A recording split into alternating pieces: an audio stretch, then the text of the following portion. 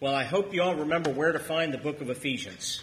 It's been several months. We took a little excursion for the summer while the college students were here and did a study on the Sermon on the Mount. And we are in Ephesians chapter 5. We have the end of chapter 5 and chapter 6 to go through. So we're going to spend the next couple of months looking at various topics that Paul addresses, the topics of Christian marriage and the Christian home and the Christian in the workplace, and then the unremitting spiritual warfare that we find ourselves in. These very practical topics that we look at as we are concluding over between, I'd say, now and Thanksgiving. We'll be looking at the rest of the book of Ephesians. So if you want to turn in your Bibles with me, I'm going to read this morning beginning at chapter 5, verse 21, and down to verse 33. Ephesians chapter 5, verses 21 to 33 says, "Submitting to one another out of reverence for Christ, wives, submit to your own husbands as to the Lord. For the husband is the head of the wife, even as Christ is the head of the church, his body, and is himself its Savior. Now as the church submits to Christ, so also wives should submit in everything to their husbands. Husbands, love your wives as Christ loved the church and gave himself up for her, that he might sanctify her, having cleansed her by the washing of water with the word, so that he might present the church to himself in splendor, without spot or wrinkle, or any such thing, that she might be holy and without blemish. In the same way, husbands should love their wives as their own bodies. He who loves his wife loves himself, for no one ever hated his own flesh, but nourishes and cherishes it, just as Christ does the church, because we are members of his body. Therefore, a man shall leave his father and mother and hold fast to his wife, and the two shall become one flesh. This mystery is profound, and I'm saying that it refers to Christ and the church. However, let each one of you love his wife as himself, and let the wife see that she respects her husband." This is God's word. Well, let's take just a couple of minutes and catch ourselves up, review a little bit Paul's overarching what he's speaking about, and what I think is actually one of the most beautiful letters about what theologians call ecclesiology, the doctrine of the church. This is absolutely one of the most beautiful letters about the church. If you remember, he said, here's the church. It is rooted in the gospel, and it's renewed out of the gospel to live as that new humanity, the new people of God for the glory of God. First of all, chapters 1 to 3, they're rooted in the gospel. Chapter 1 gives that breathtaking eulogy. And a eulogy means a blessing. Paul gives a blessing to God. Bless the God and Father of our Lord Jesus Christ, who has blessed us in Christ with every spiritual blessing in the heavenly places. And he praises God for everything he's given us in Christ. We have been chosen in Christ. We've been adopted in Christ. We've been redeemed in Christ. We have been forgiven in Christ. We have been revealed a mystery in Christ. We've been given the Spirit in Christ. And we've been given an inheritance. Then in chapter 2, he speaks again about the work of reconciliation accomplished by Christ and in and through the Spirit, where he says, through the cross, God has created one new man, one new humanity, making peace through his cross. And he says, I have formed that one new humanity, now the church, made up of both Jew and Gentile, made up of every nation and every tribe, and I formed them into a house, a temple, a home, a spiritual home that Jesus is the head of, and that by my Spirit I dwell there. And then he roots that home, that house, us, the church, in his love. He closes out chapter 3 with a breathtaking prayer of love, where he says how the church is rooted and grounded and established in the love of Christ, that he's hearkening and alluding to, again, temple imagery, where he basically says this love of Christ, the width and the breadth and the depth and the length of the love of Christ, the love that even surpasses or exceeds knowledge. And he makes this prayer, now that he's rooted us in the gospel, the reconciling work, the love of Christ, you're rooted in that. Now you can be renewed to live as the new humanity, filled with Christ's love, in unity and holiness, basically making the invisible kingdom visible. That's our ultimate calling, to live in unity and holiness, making the invisible kingdom visible. And the most tangible way we do that is through our relationships. Through our relationships. husband and wife, parents and children, in the workplace. And before you think this is only talking about husbands and wives and that kinds of thing, let's go back in our context. He started early on, chapter 5, verse 2. He says, "And walk in love as Christ loved us and gave himself up for us, a fragrant offering and sacrifice to God." So if you're not married, if you're single, if you're widowed, if you're divorced, you can't fall asleep on me now. Don't tune me out. These are applications that apply to all of us. He's describing specifically the vocation of marriage, the vocation of husbands and wives, but his specific call applies to all. Live a life of love, submission, authority, self-giving, sacrifice, other-centered, applies to all of us. And I know some of you are, I can just kind of hear the conversations going on now. I started the reading, and the reading starts with, "Wives, submit to your husbands." And some of you are going, "Oh, no." And then some of you are going, "Wait a second. Husbands, love your wives." I'll tell you how my wife, if she were here, she goes like this. She goes, "Jeff, I'll be glad to submit. I will submit. When you love me like Christ loves the church." You know what that means? When you die, I submit. Now, those are the details of our vocation. Now, and I'm going to do something very daring as a preacher. I'm going to tell you, I'm going to cover those details next week. Now, I hope I don't have an empty house next week. But what we want to do this week is pull back and look at the big picture, because this is kind of how Paul does it. In verse 31, Paul actually pulls back and he gives a framework for marriage and a framework for covenant relationships when he goes all the way back to creation and God's creation intent, quoting out of Genesis chapter 2. "Therefore, a man shall leave his father and mother and hold fast to his wife, and the two shall become one flesh." And so before diving into the details on the vocation of husbands and wives within the vocation of marriage, I want to kind of broaden the picture. I want to look at the big picture, and I want to get a framework from within which we can dial into the details. And this, to me, is so important that we do this, because if not, here's what we can tend to fall into. We fall into the trap of we look at relationships and we look at marriage and we look at the New Testament as just a series of rules to keep. Okay, I've got my respect rule and my love rule and my sacrifice rule and my submission rule, No. We need to look at it within the framework of what was God's creation design. Because marriage falls within the intent he had for all of creation when he says, "A man shall leave his father and mother and hold fast to his wife, and the two shall become one flesh." And that framework, God's creation intent, is found in Genesis 1 and 2, which gives us the big picture. Genesis 1:1 says, "In the beginning God created the heavens and the earth." The Bible begins, and for that matter, it ends, with the coming together of heaven and earth. In Genesis 1 and 2, you've got these two complementary accounts of creation. God created heaven and an earth. And as one writer, one commentator pointed out, he says how heaven and earth tend in our Western culture to be thought of as two independent and totally separate spheres. But instead, in his words, he says they are twin interlocking spheres of God's good creation, two complementary parts. And he says that when we see this in the creating, he sees these complementary pairs in the creation of sea and dry land, the plant and animal kingdom, and then within the animal kingdom, kind of the apex of creation, the creation of man in the image of God as male and female. Male and female designed to complement, to work together, to go together. And you see this reach its fulcrum in Genesis 2 in the institution of marriage. And this is what Paul is basing his teaching on.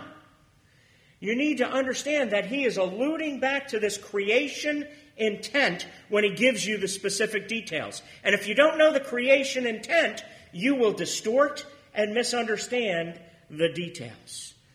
So instead of reading Ephesians 5 like it is, we tend to read it as a set of rules or a rule book.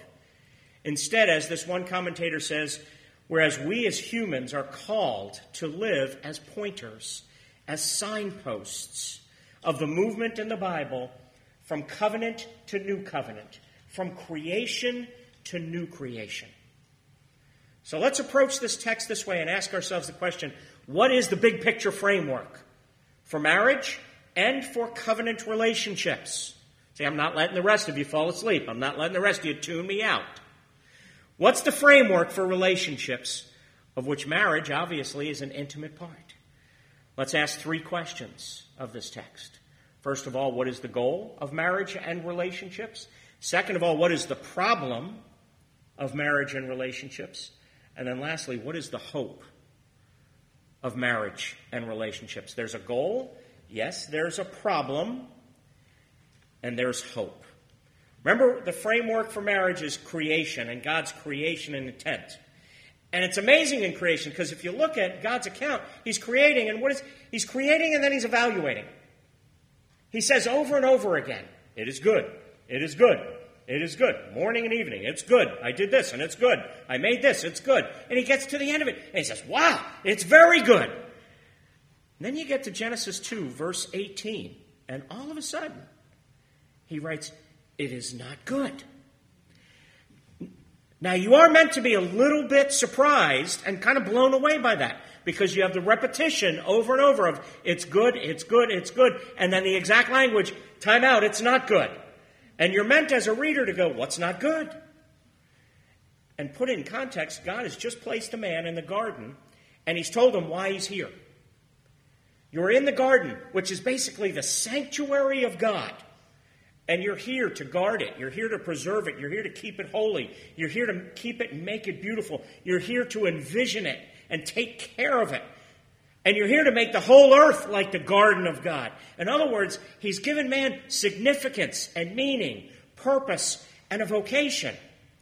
And the man has everything he needs, right? Sin hasn't entered the world. He's got all the resources at his disposal. Wrong. God says it is not good. He has everything except that God's design was that this vocation, this purpose, it be accomplished in community. He makes the first community marriage, but even broaden the picture. All of the purposes we find as a church, as God's holy temple, as the sanctuary of God, are to be accomplished in community. God gave us the gift of marriage. God gave us the gift of family. God gave us the gift of the body of Christ to give us assistance to accomplish our vocation. Marriage is a gift given to help us in accomplishing our vocation, to bear witness to the nations of the glory of God. Remembering the goal of marriage is intensely practical. Let me show you a couple reasons why. I remember my wedding day. It was a wonderful day. Probably one of my favorite days of my life. You all know how great a planner and administrator Evie is. She organized the thing top to bottom. She gave me one job. You know what my one job was? Just show up. I don't know that I've done any job the rest of our 27 years of marriage as well as I did that job. I just showed up. And everything came off without a hitch. It came off beautifully. We worshiped. We had our family and friends together. We sang our favorite hymn, How Great Thou Art. And that is the aw, shucks, warm, romantic side of it.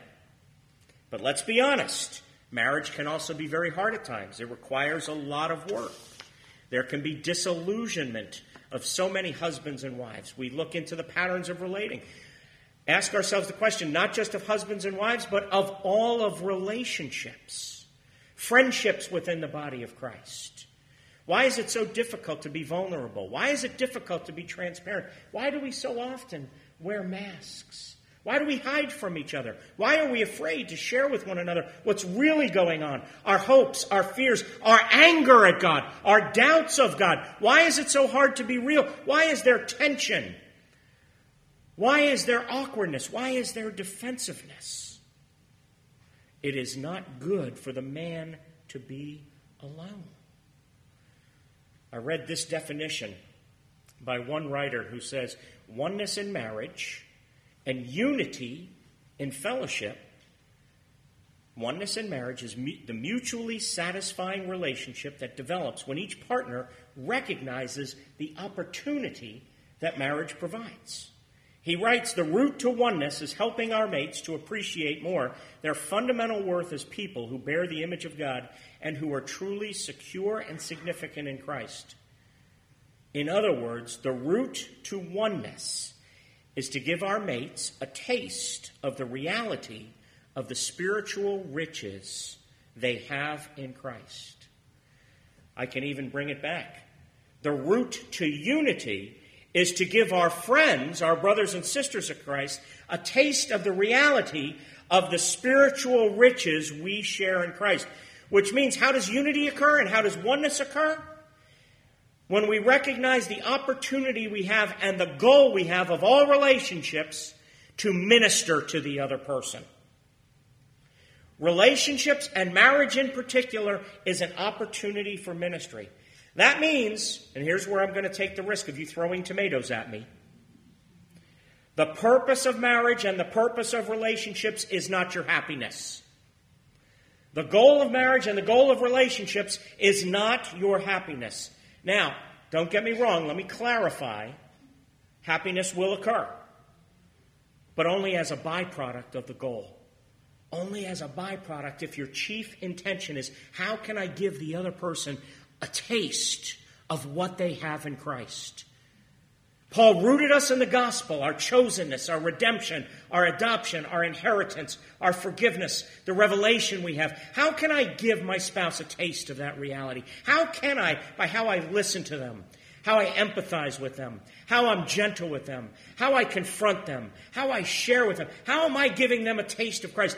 How are we in the church as we minister to one another, as we minister together? How are we giving each other a taste of the riches of the glory that we share in Christ by how we relate to one another? Now that's the goal. Stating that goal reveals a problem. And the problem is, what do we do with our feelings? How many of us always feel validated and secure and significant in Christ? See, in the potential misunderstanding here, the potential problem is to believe that somehow we must always feel on top of the world. I feel approved and validated and vindicated and secure and significant before we function as we should. That's not the case. Even if we don't feel secure or significant, we're still responsible to behave and to believe the gospel that in Christ I'm more loved, in Christ I'm more righteous, in Christ I'm more accepted, in Christ I'm more approved, in Christ I'm more delighted in than I could ever dare imagine or dream. Paul wrote to the Colossians in chapter 2, verse 10, he says, and you have been filled in him who is the head of all rule and authority. In other words, if you're a Christian, you are complete through your union with Christ. Jesus is enough. Jesus is more than enough. How different would we relate if we believed this verse? But there's one problem. Yes, we confessionally believe it, but we don't always functionally believe it. We don't want Christ to complete us. Why don't we want Christ to complete us? We want to do it on our own. And this brings up the problem of marriage, and for that matter, the problem of relationships. And in a nutshell, it's idolatry.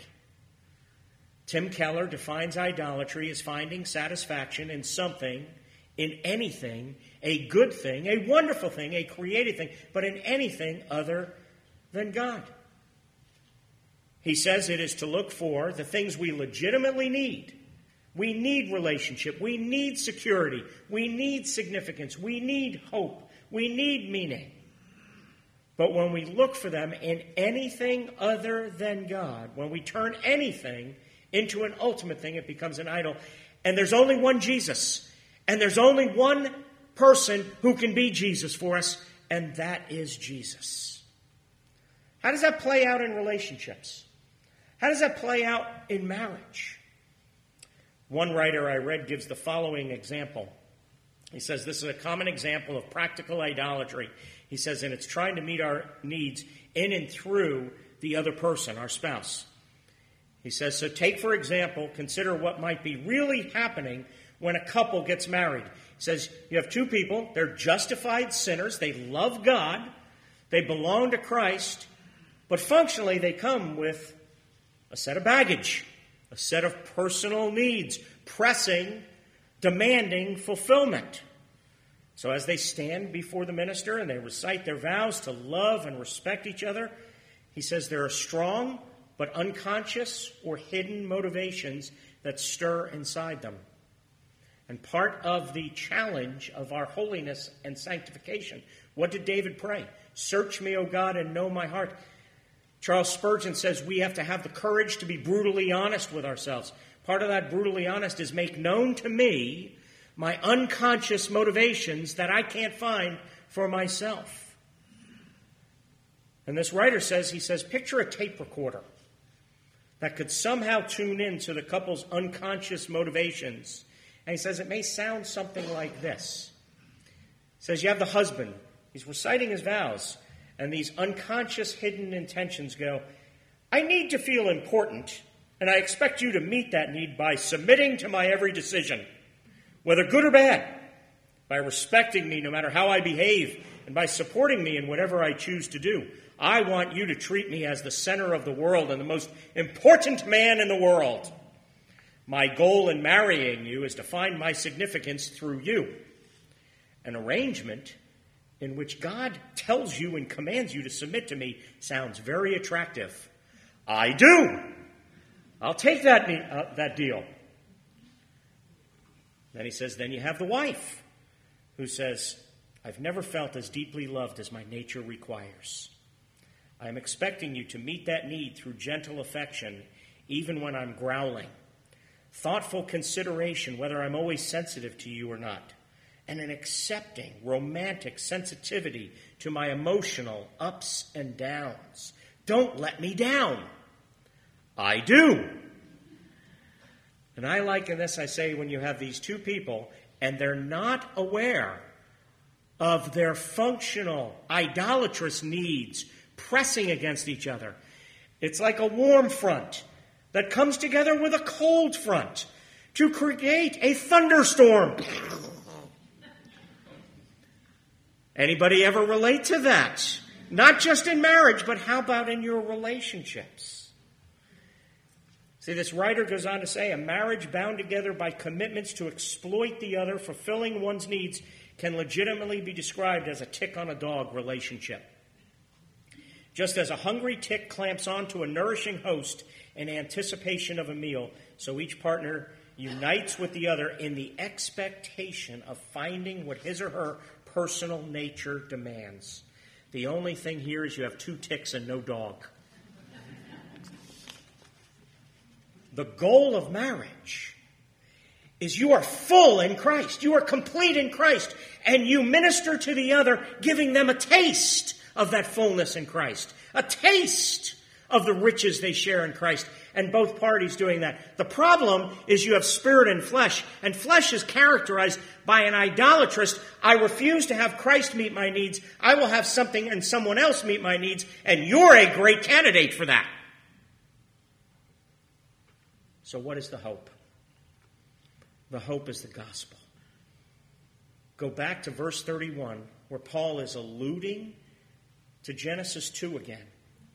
Where he says, for this reason, a man will leave his father and mother and be united to his wife, and they will become one flesh. One commentator again says, do you recognize that the gospel, the good news, is that Jesus left his father in order to become united to you, his wife? What is the gospel? Jesus leaving and cleaving. He left his Father's throne above. He set aside voluntarily his glory so that he could make you his bride, so that he could make you his spouse. The hope of the gospel is that we are united to Jesus in his death and resurrection. which means by implication that whatever is true of Jesus is true of us. What do you think the Father thinks of Jesus? How do you think the Father feels? What is the Father's facial expression? What is his demeanor towards Jesus? Now that righteousness is counted towards you. How does the Father feel towards you? And that is the hope for relationships.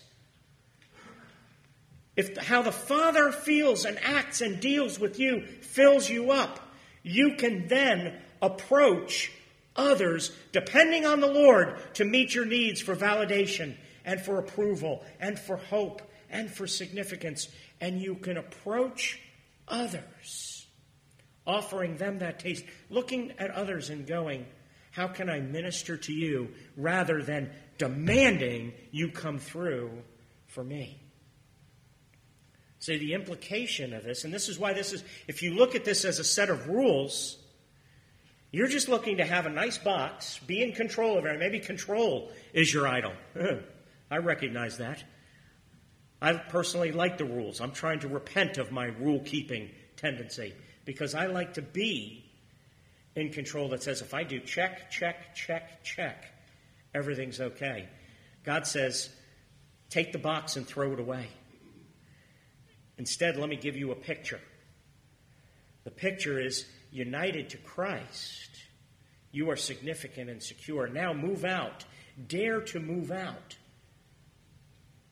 into what may look like an abyss of the world. It can be terrifying to relate to others. You ever notice we don't always know how others will respond to us? I don't know about you, but that feels sometimes terrifying to me. If I'm vulnerable, what will happen? If I share my heart, what will happen? Here's how it feels to me. It feels like I'm stepping out over a cliff, and God is saying, jump. And I don't know about you, but I'm kind of going, that first step looks like a doozy. I'm not sure I like jump. Put the mask on, be in control. That sure feels safer. And then God's saying, I have a rope. And the rope is called the gospel. And the gospel, when you step out, functionally step out and relate to others, may be in the opposite of what your natural way is. So if your natural way is to be gentle and tender, maybe you will dare to confront somebody. Not letting go of the gentleness and tenderness. And maybe if your way is to confront people, and you're good at that, maybe the stepping off the cliff for you will be the gentleness and the tenderness while still confronting people when they have need for it. When you recognize that the rope of the gospel, when you jump off the cliff, it won't let you go. It's not about you holding onto the rope. It's that the rope has you. The gospel is not that you have Jesus. The gospel is that Jesus has you. Because what did Paul say in Romans chapter 8? He says, for I am convinced, for I am sure. This is right after he's been talking about the sufferings of this present time. I consider now that our sufferings are not worth comparing to the weight of glory to be revealed in us. He says, for I am sure, I am convinced that neither death nor life, angels nor demons, the present nor the future, height nor depth, nor, oh, by the way, anything else in all creation. So the fact that I may totally mess up this relationship, I may step off the cliff and step off with 2 left feet, I may totally do it wrong, it won't be able to separate me from the love of God that is in Christ Jesus our Lord. And the framework for relationships, husbands and wives, parents and children, and relationships in the body of Christ, is that creation intent. That we would be a symbol and a picture and a signpost, as this writer put, moving from creation to new creation, from covenant to new covenant, through the gospel of Jesus Christ. Let's pray. Father, I pray that we would remember the goal, and that we would have the courage to identify the problem, and that we would identify the problem in us. And that even as we identify the problem, we would do so knowing that there is hope.